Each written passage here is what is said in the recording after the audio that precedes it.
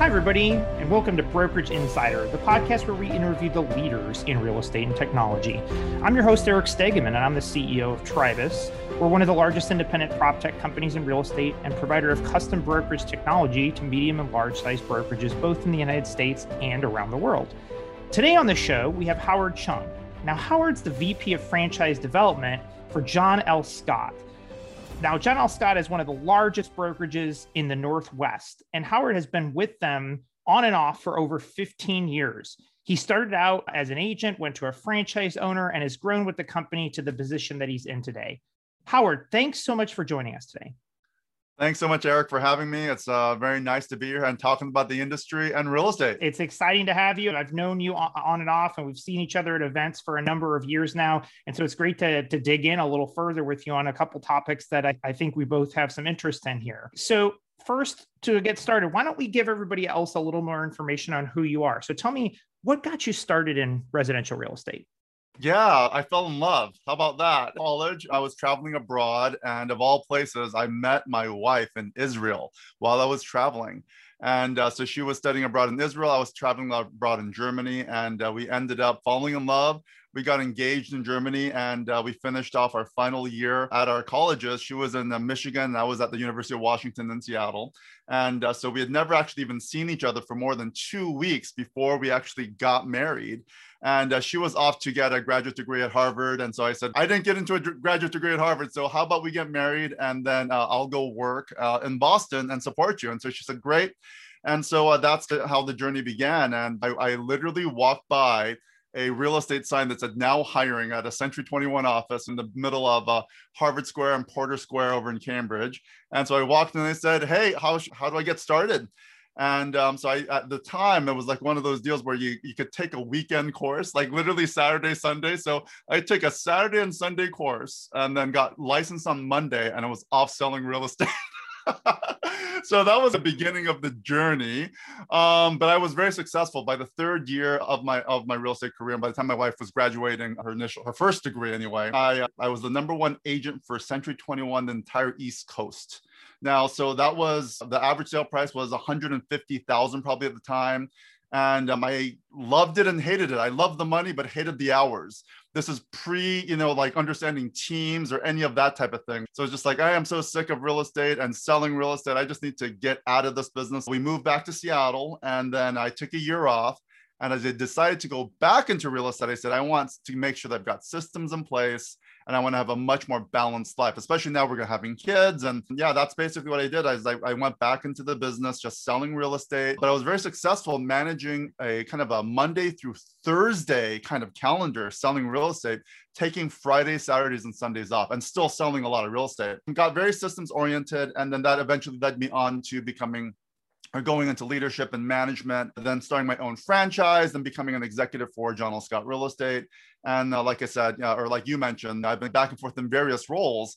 And so oversaw marketing for a while. And now I'm overseeing the franchise development and growth for John L. Scott Real Estate.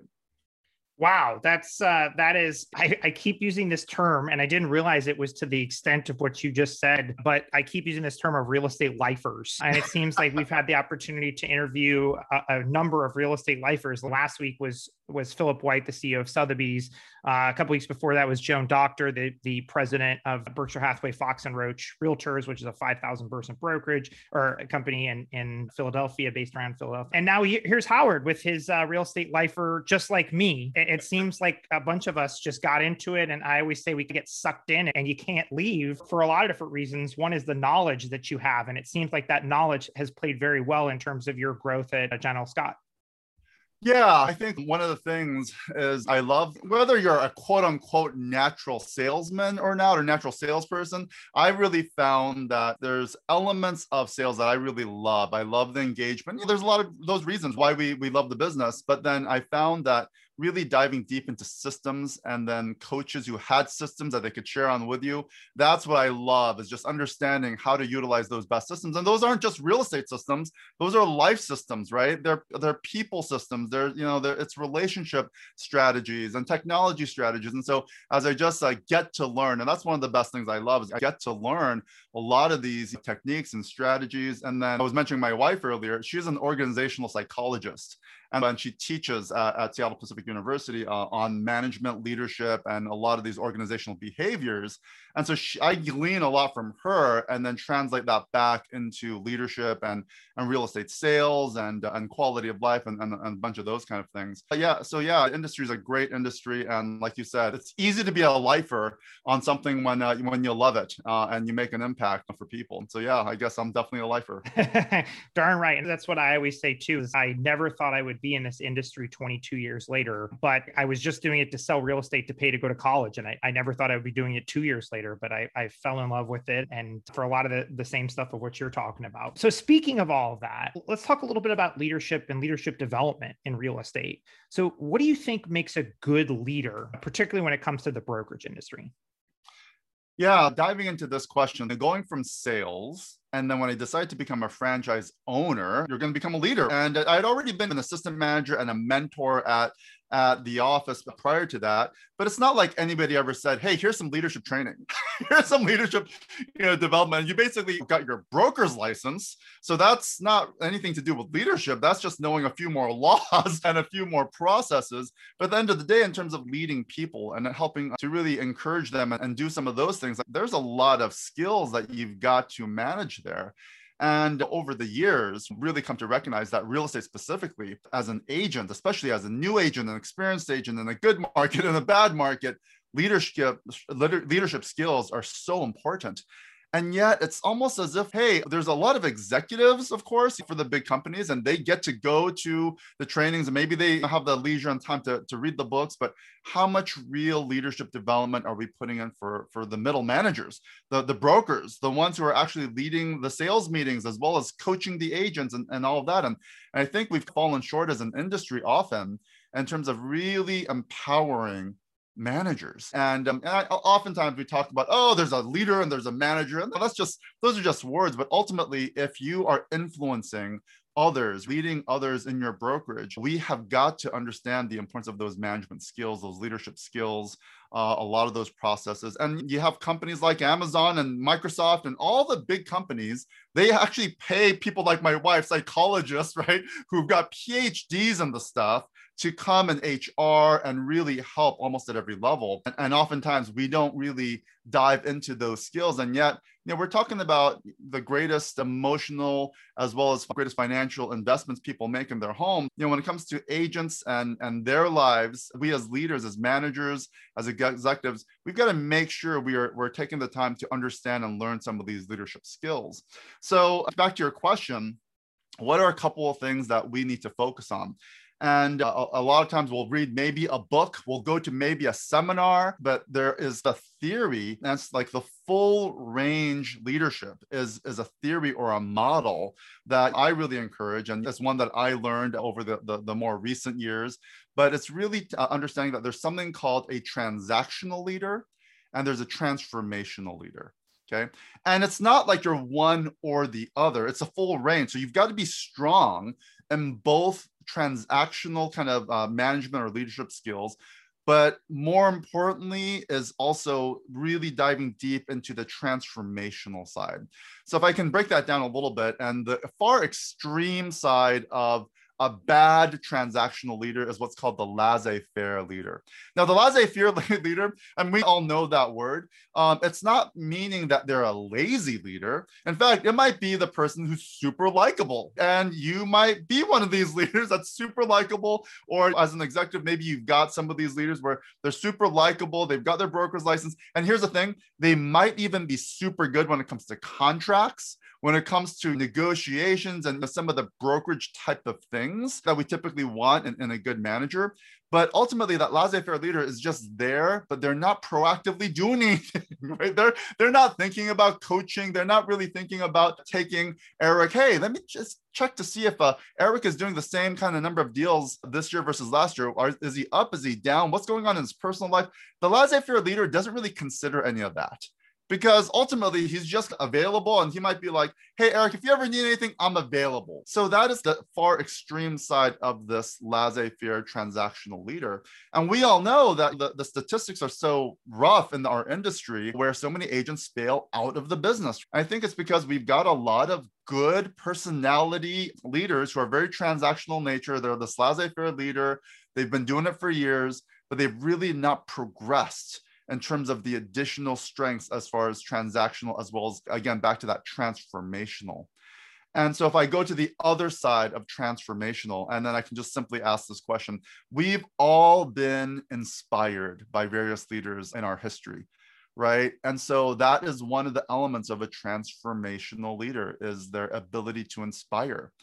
And a lot of times we take this word like inspiration. I'm not that type of person. I'm not an inspirational type of person, but it could be something as simple as, hey, you've been exercising and losing a little weight. You know what? Whenever we meet somebody like that's inspiring, right? Oh, you're taking better care of your health. Oh, you're a really good dad or a really good mom, or you've been talking about some things that are really also important for me. You're inspiring me. That's all about inspiration. The question is, how strategic are we as leaders, even about inspiration? How much time are we reflecting on what can I communicate this week? Not just from a legal perspective or a sales meeting perspective as far as what the market statistics are, but what's something that's inspirational that I can really just share with my agents this week or one-on-one. And that's another element of a transformational leader, is you have something called individualized consideration. So instead of just taking all of my agents as a large group, or even a group of my agents, like here's my producers versus my non-producers, I think about each individual person. Eric, Britt, what's his story? What's his story right now? What's his future? I wonder what's going on with him. So I'm going to do some individualized consideration. Boy, when I have a conversation with Britt, I better know a few things just in terms of what's been going on in his life and his business, what his future goals are, all those kind of things. And of course, we can also translate this just in terms of our buyers and sellers and homeowner relationships, the one-on-one type of thing. But I can't just group all my agents into a single category or a block of categories, my tier 1 producers versus my tier 4, but rather I'm going to have individualized consideration for everybody. And that also goes true for the support team members, the staff members. And especially these days when the market's kind of crazy for most markets, everybody's overworked. They've got, of course, all of the pandemic stuff and stress still happening. Am I giving individualized consideration for my support team members, for my agents? And for myself, for my family members. So that's another element of transformational leadership. Another component that's really important is intellectual challenge. So it's a simple question. Boy, have I intellectually challenged Eric? I know he's really sharp, but what is he reading these days? What kind of technology? What about the video strategy? Can I challenge Eric to do something new and different, get him outside of his comfort zone? So again, we are thinking so frequently as far as just how do I manage myself as a manager, right? We think about these broad things, but I would just say thinking of ourselves as transformational leaders, individualized consideration, inspiration, as well as just that intellectual challenge. Those are just a few of the elements that can start to make us better leaders. I'll just leave it there for now. That's quite a mouthful. No, it was a phenomenal material there, man. I rarely do I hear somebody in the brokerage business and in staff and leadership think about leadership, to use the same word again, think about leadership in the scientific way that you're approaching it here. Who was a good leader that you have or had in the past? You mentioned we all look at leaders. Is there a good one that you saw in the past? For myself personally, yeah, I think we can think about every person who's influenced in a positive way. I mean, this goes back to probably what your childhood and say, man, remember that teacher who really inspired you in one way, shape, or form? And so there are positive elements I think we can take from so many people in life. That's just, wow, I remember when somebody challenged me. Yeah, that was an element of a transformational leader. They helped transform me. And so I would actually say that in my work career over the years, there's been many people that's inspired me. My current CEO, Lennox Scott, he inspires me. He is still somebody that I look up to, and he's just, wow, he's got an amazing story. He's a third generation Scott who's been in this business for over 90 years now, and then also bringing his daughter as a fourth generation, and he's still in the business every single day, passionate about the agents, passionate about understanding markets and statistics. I'm inspired by a lot of people. But what I often find that the higher you often go is who's somebody who can challenge you intellectually. And I think we need to often seek that portion out if we're not challenging ourselves. Who's somebody that can challenge me as well as hold me accountable to that challenge? Because I think we're designed that way as people, and maybe especially in real estate, we've got to have that competition and some of that challenge out there. And so we can also just take those people who've challenged us in other ways. It could just be an exercise, having a personal coach. Those are all people that can inspire and challenge us. One of the things I want to also go on this is we can identify the people who have challenged us or inspired us, but we can also see those laissez-faire people in the past who were technically our leaders, but they didn't challenge us. They didn't inspire us. And often we find we don't want to hang around with those people. That's one of the reasons why we left that organization, right? And so it is very important that us in leadership and management in the real estate business and the brokerage business, we're always talking about recruiting and retention as these key words. But if we want to recruit and retain well, we better really focus in terms of reflecting on our leadership skill set, really taking some time to dive deeper into that science of leadership. Yeah, it's funny that you mentioned the leader of your brokerage. My office manager that's when I started is probably the reason I'm still in this business 22 years later. Yeah. Chuck Montoya when I started, I was at a Coldwell Banker, and he was just phenomenal and literally helped me grow and learn the business and made me a better salesperson and made me a better realtor and everything. And he just shaped me a lot in that regard. How do you think that leadership has changed, if at all? A lot of what you're focused on is the scientific kind of approach, but do you think that leadership has changed at all during COVID? And I know you mentioned it a little bit, but I'd like to dig in with you a little more on that of do you see leaders being different in terms of what they're targeting or how they're engaging and not being a laissez-faire leader during COVID? Yeah, I think the biggest one is that's been an evolving thing, not just, again, in the real estate industry, but overall in all industries and companies, is the ability to coach. Okay. And I think we go, oh, I'm a coach. Are you really? One of the elements as far as in leadership now is understanding that coaching skill set. And there's a difference between mentoring. There's a difference between teaching.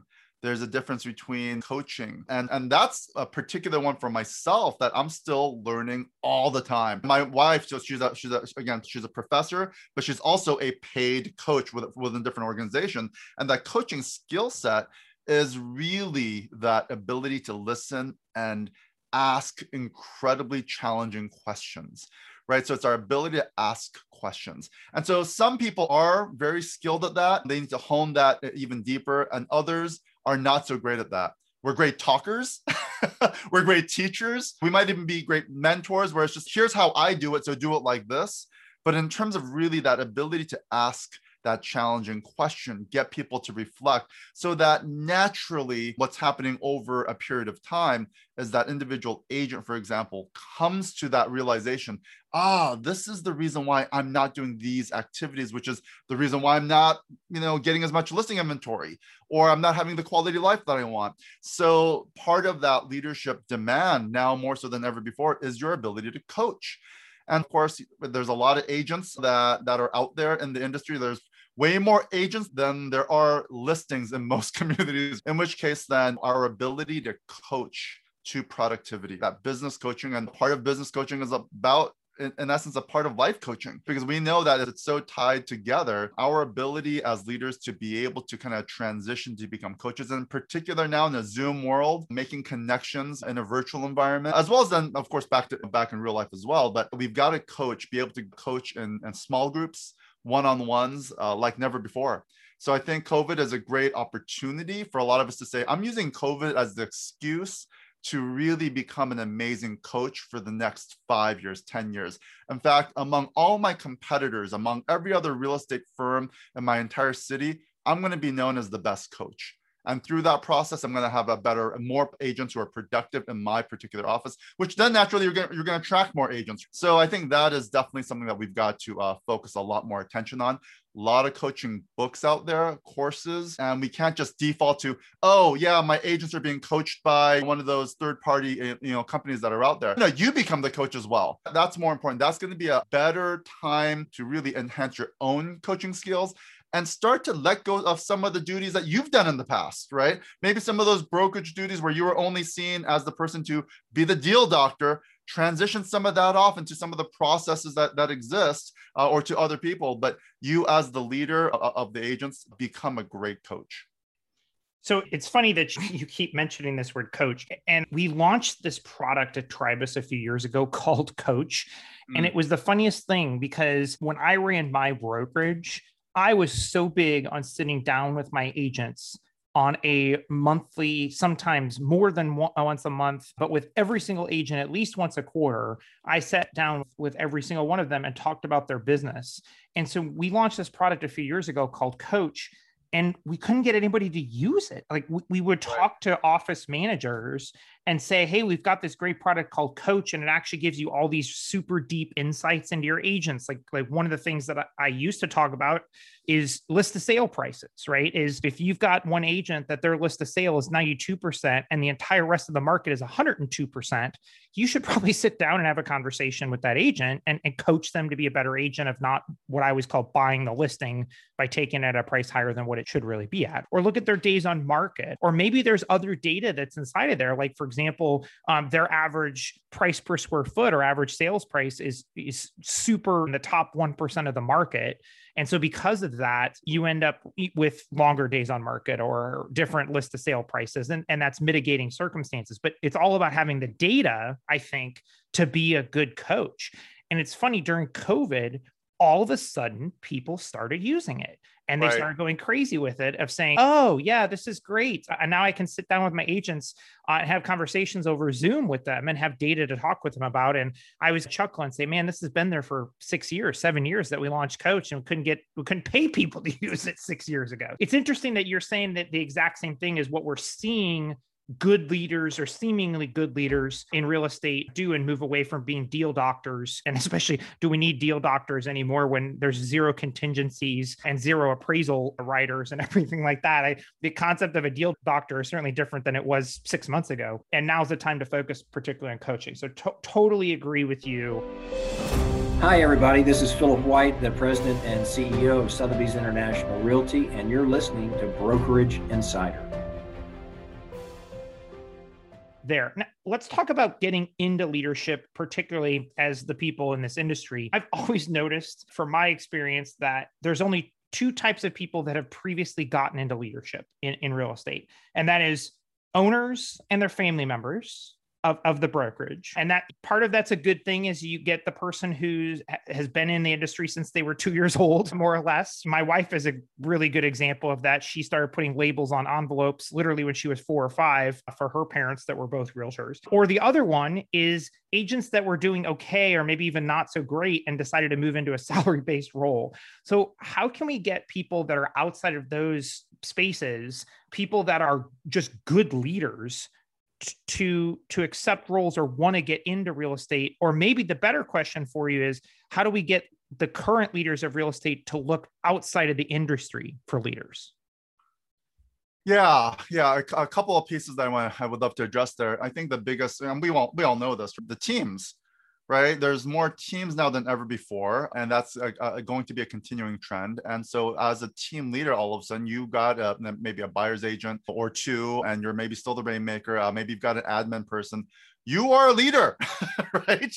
You lead a team. It's basically the same thing as a small franchise. Like you've got a team of 3, 2, 3, 4. Those are still families' lives that you're impacting just among those people. They are now reliant upon you. And so what is the quality of life that you are having for yourself and that team? So you, as that leader, you now are in charge of coaching them and creating a culture of mattering. Which I'd love to talk a little bit more about here in a little bit. But so I think just among right now, all those team leaders, and if you're a manager of a brokerage and you've got teams, you've got to now instill leadership skills to those team leaders.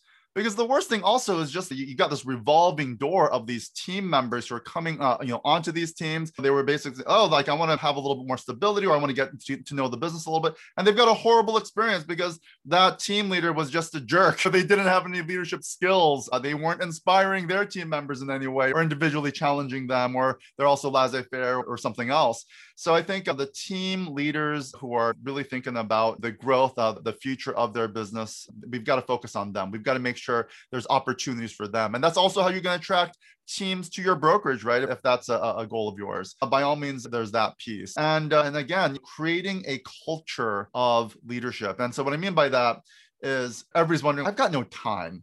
How am I supposed to coach? How am I supposed to do all these additional new things as a leader when I am still having to be the deal doctor? It's my license that's on the line if a deal is incorrectly done. So those are opportunities and moments where you go, listen, you need a leadership team. You can't do it on your own. Start to identify various people within your organization and start divvying out different exercises that they can do, that they can lead. Give them opportunities. Even your support team members, what are things that they can lead on? And so you're really looking to yourself as the leader, develop a leadership team. So that goes back to the leadership development process and culture that you're creating, so that even agents might be a part of the leadership team. And yeah, you can create different types of incentives, but ultimately people do love to matter as far as what they're doing. And therefore look for opportunities to give leadership roles to various people that you might not have, otherwise thought of. Take a day, do a 2-day leadership development retreat at some point, or even a Zoom leadership conversation. And you're going to find so often that even among your agent pool, some of their backgrounds and history is in leadership. They have leadership skills. Hone some of that in there. There are resources oftentimes in front of us that we're not even recognizing. So that's just my encouragement, is to really, again, focus in terms of some of the scientific ways that's going to develop that office culture to be one where there's just a lot of servant leadership. In terms of identifying and seeking these people out that are maybe outside of the industry, it seems like, first of all, very few people in high school or in college sit there and say, I want to be a realtor, number one. And that's the most sexiest thing of what we do. There's 75 TV shows currently on air about real estate, but they're all about being a realtor. And there's 0 shows about managing a brokerage. And it seems like very few people say in high school, I want to be a realtor. Nobody says, I want to run an office, or I want to be in a brokerage leadership type of a position. How can we get younger folks involved, knowing that Steve Murray, my friend Steve Murray, told me once that 60% of all brokerages are currently for sale, because the person that owns the brokerage has nobody identified to hand it off to, or hand leadership off to, for them to be able to retire? Yeah, great question. People do, of course, want to have those kind of opportunities. And so as far as looking outside the industry, I don't know how much you want to look outside the industry. I still think that within the industry, there's so many great agents where we just need to find that right fit for them and that opportunity. And more so than ever before, I think these kind of creating teams to become a leadership team, it's almost just, that's quite the process, but it's just that talent management side where we're constantly looking for the people who in the future want an opportunity like that. That's one of the things I'm doing right now. Just in terms of franchise, I'm not looking for people outside the industry. I'm looking for agents who've been in the business for 3 years, which in the real estate space is not a long time, but I'm like, hey, in 3 years, you've done pretty well as an agent. So I'm not necessarily even looking at the $1 million producers. I'm looking for that, person who's making between 100 and 500,000 maybe. I'm like, do you want to build an asset? What's your future? What's your dreams? Do you want to just sell real estate your entire life, or do you want to own something and lead a group? That's what I'm constantly looking for. So I'm looking at the agent pool constantly, and I find them. They're there, and they never thought about owning a franchise. They never thought about going into management until I say, would you be interested in just a leadership development class? And then they go, I'd be open to that. And then we start talking about the data and agent production and the business models and different ways that they can earn money, especially with joint ventures of title, escrow, mortgage, and those kinds of things. And all of a sudden they appreciate those kind of conversations. Those are not conversations that their managers are often not having with them. A lot of times just within that agent pool, there are existing people. We're just not maybe looking deep enough, having those individualized conversations possibly enough. So yeah, I'm still hopeful that there are lots of good people in the industry who love the industry, who've got enough years of experience under them, but it's just creating these new opportunities in management and leadership. So last question for you on this topic, which is, do you think that to run an office or a region, or however you want to slice and dice it up, do you think that it should still be required to have a license? And I'm not talking about from an oversight perspective. Having oversight of somebody that's licensed is obviously a good idea. But do you think that the people that run an office outside of deal doctoring should be or required to be by the state licensed? Or do you think that it would be good to sometimes at least open it up to whoever the best leader is, outside of what you just said, that you're identifying agents that could be great leaders and that they're open to it and want to expand out their knowledge? Do you see any benefit in making it easier to become a leader versus, I think many people would agree that it shouldn't be as easy to become an individual realtor?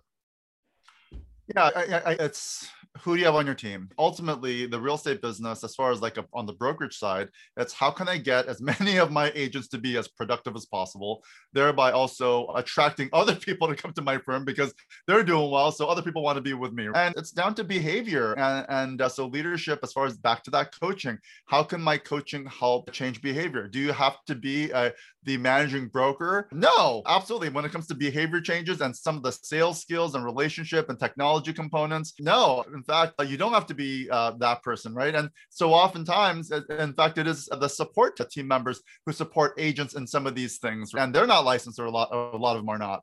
So I would definitely think it's all about finding that right team. And one of the things that at an executive level, at a company level, we've got the ability to have HR, and at the strategy level, talk about all the different job descriptions so that we can put together a really good org chart. So you got to have the people in the right seats, right, on the right bus.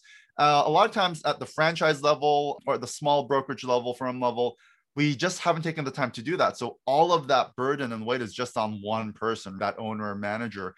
And I think that's where we got to make sure we're taking time to really develop that leadership team. And back to your point, it doesn't have to just be the one managing broker. I think it really takes that the entire team. Part of that leadership is focusing on that right leadership team. So if you do anything in the coming year, really take the time to figure that org chart out in a really honest way. Speaking of that, let's move on to a different topic here that's about finding the right people, because the right people come from all different backgrounds and places in their lives. And so one of the things that I'm interested in is, in terms of getting into real estate, you said you identify agents that could be good leaders a lot of times, and you push them down the right path.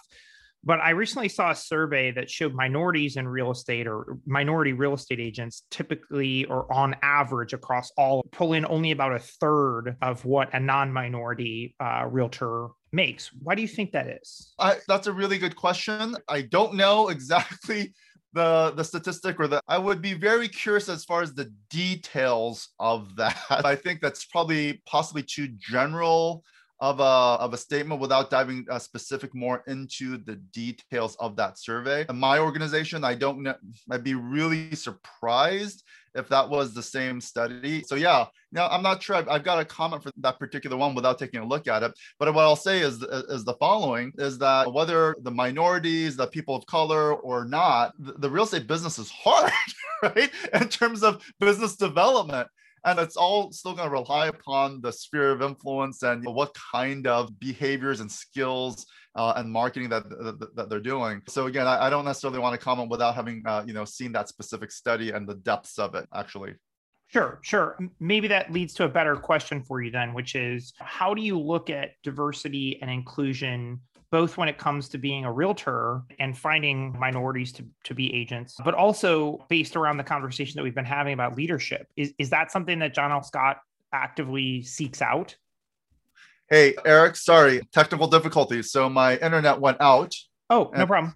It's showing that it's unstable. So I lost your last question. So repeat it for me one more time. Okay, sure. And Brent, I'm just going to give a pause and then start it again, just so you can make it easier for you cutting it. Talking about this and minorities involved in real estate, how does John L. Scott think about diversity and inclusion of not only realtors getting into the business, but also maybe about leadership? Is that something that you guys pay attention to? Absolutely. Part of the reason why I was sharing earlier the fact that I'm inspired by my CEO is because he's a third generation family owned, operated, one of the largest firms, again, in the Northwest. And there was practices in history that he literally called out. In fact, he just had a great conversation with the entire organization saying there was stuff in history that happened. He specifically called it out and he did something about it. It's not like he just swept that under the rug. He was just like, this was something in history. We were complicit to some of the practices as far as some of the redlining type of things that were happening back in the day. And I'm calling it out. And you know what? We as an organization, we're gonna do things, and we're probably one of the leaders in the country right now in terms of having this conversation, action plans, diversity education, conversations at the leadership level. Every single company-owned office leader and highly encouraged franchise owner, we all went through a book together. We literally had a full-on session on The Color of Law by Richard Rothstein, which has been a very popular book over the last couple of years. Just talking about the history in this country regarding housing policy and why we are all segregated with housing so much, and that we as an industry have a responsibility. And so when it comes to diversity, equity, and inclusion, it is obviously very complex. The real estate industry has been very much a part of the history as far as why the racial segregation has happened here so much. And it's our responsibility to do something about it. And so specifically at the company right now, we are looking constantly for new ways. Number one, I think the awareness and education, that goes without saying. And it's got to become personal. At each individual office level, agent level, we got to make sure that this is a conversation that is happening, that the history is really recognized as far as the complicity, like how the industry was the real estate industry and the mortgage industry for that matter was so complicit in all of the housing policies that made so much of the segregation what it is today. And yeah, it comes to now for leadership and as far as conversations, as far as trying to really reach out to all of our communities and making it as diverse as possible, as well as just making sure that we're recognizing that fair housing is still a challenge and what we can constantly do to bring up that awareness and education. So much of it is just in that space right now, but we're additionally looking to create funds available to create additional education opportunities. We've got even something called the 90-year project where we're creating a scholarship even for education for people to become teachers, people of diversity become teachers. So we're really excited about this topic, but it's going to take not years, but decades to undo some of the stuff that's happened. So yeah, I mean, that's just some of the stuff we're focused on right now. Is there anything particularly when it comes to leadership or getting agents involved? Because one of the things that I read in that story that they were suggesting in that article, and for the life of me, I can't remember whether it was an NAR article or from somewhere else right now, but one of the things they suggested was that if more minorities became realtors, that it would help with minority home ownership as well. Or if minorities became, obviously, my next step is if more minorities were in leadership in real estate, it might help with home ownership levels. And certainly one of the things is the average minority family has only about between $15,000 and $20,000 in net worth in it, whereas the average family in the United States overall, I believe, is over $150,000. So literally a 10x multiple. And of course, as you and I both know, a lot of that comes from equity appreciation in real estate, right? Particularly over the past year. Holy cow! If you've owned a home this year, you're probably in pretty good shape, unless you're in a few of the mega cities of the United States. You probably came out great. And so, from that perspective, do you think that getting minorities into selling real estate and then bringing them along with the leadership, like what you were talking about before, and identifying those that want to be leaders, do you think and do you see the getting from point A to point B and helping minorities achieve higher levels of homeownership and thereby net worth? That would be great. We're so simple. We just need to get more people of color to become realtors, and then that would change things around. By all means, I think the industry, the real estate business can be incredible for many. And yeah, the percentage of minorities, we're probably are not representing the buyers and sellers and homeowners who are out there. So by all means, what are some things that we can do in leadership to encourage, people to come into the industry and to really, again, just like anybody, but coach them up to success and all those kinds of things. So I think there's a good responsibility to that. I definitely can't answer if that would help. I'm sure it won't hurt, but by all means, there's so much probably more. But that's definitely one of the items. So creating a very diverse sales force, leadership force, by all means, we've got to look at that. And I think a lot of us are, right? We are definitely looking more and more at that, going out there and recruiting, the best talent that's out there. And again, back to the coaching and the training and mentoring and all those things, that's all happening right now. So that part's really exciting in the industry. But I think as far as we in the industry, as business people, as salespeople, we want a fast answer. And it's not going to be that fast. It's going to take culture shifts. It's going to take a long time for us to continually have these conversations to that point where it almost seems like, are we talking about this again? Like some people are already feeling that way, even in the more recent Stop Asian Hate campaigns with the Asian hate crimes that have been happening. Do we have to address another racial situation now with the Asians? Do we got to talk about this again? There's some of that energy that's happening. And but what, that is part of the cultural shift that we've got to acknowledge and we've got to embrace and we've got to lead and we've got to have a lot of one-on-ones and we've got to really bring, because we represent communities of so many people who've been impacted for so many years. And again, real estate is generational. It's going to take generations for us to lead our communities, our agent pool, our support team members to continually just have these conversations. But something as simple as starting off by reading the book, The Color of Law, I think that's a really good starting place. It should be like mandatory reading to know the housing history, to know why so many of our neighborhoods and so many of our cities are segregated the way that they are. Why that there is that large discrepancy, a lack of homeowners, in particular among the African-American community, because they weren't allowed, even if they could get a mortgage, not the same kind of mortgage. There's so much history there. And we've got to create an awareness. And arguably, even this is not right. What can I do about it today? Besides just knowing about the history, what are things I can do now moving forward to make a difference? And I think that is just something that we all need to embrace as an industry. For sure. And we're pretty much out of time here, but I did want to ask all of my guests one question. And I always love getting all of their answers. And something that I've heard from some people recently has been about raising the bar in real estate. I've heard other people talk about more of the tech side of real estate, obviously. But if there was one thing that you could change about residential real estate, any facet of it, what would that one thing be? Yeah, maybe I'll get a little philosophical if that's okay here. So there's a lot of people who are realtors and who've done really well. In particular, the last few years, the market's been good. Rates have been great. I did this little exercise and I said, wow, there's more $1 million earners in real estate than I've seen in history. It feels people earning $300,000, $400,000, $500,000, $600,000, $800,000, $1 million or more selling real estate. And the reason why we all go into real estate is I want to make a lot of money. I want to have flexibility and freedom, all those kinds of things. And if I could change something, is just what real estate, as far as for salespeople, for realtors, there is a lot of income opportunities. A lot of people have done incredibly well, but we do have a responsibility, right? Moving into the future, into the generations coming up. Boy, if I'm going to help somebody with the greatest financial and emotional investment, it's going to create generational wealth. There's a real responsibility that I have. And so I would just say we need to take on almost a philosophical approach to how we do the business, how we serve our clients or our communities.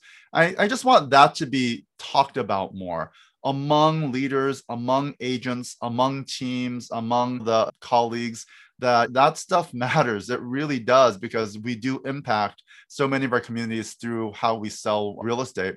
So I would say it's back to this diversity, equity, and inclusion piece. We've got as a responsibility as an industry to do what's right in the coming generations of some of the stuff that we didn't do as well in the past generations. That's a great and sage statement for the future, and certainly probably the most forward-looking in terms of an answer here of everything we've received. So, Howard, thank you so much for taking some time out of your day and joining us and talking about leadership and diversity and how we can bridge the two together. Well, thanks so much, Howard. That was Howard Chung. Howard's the VP of Franchise Development for John L. Scott Real Estate, one of the largest brokerages in the Upper Northwest. Make sure you subscribe to our podcast at Brokerage Insider using your favorite podcast player. We post episodes every single Monday, so make sure to subscribe to receive them all directly to your inbox.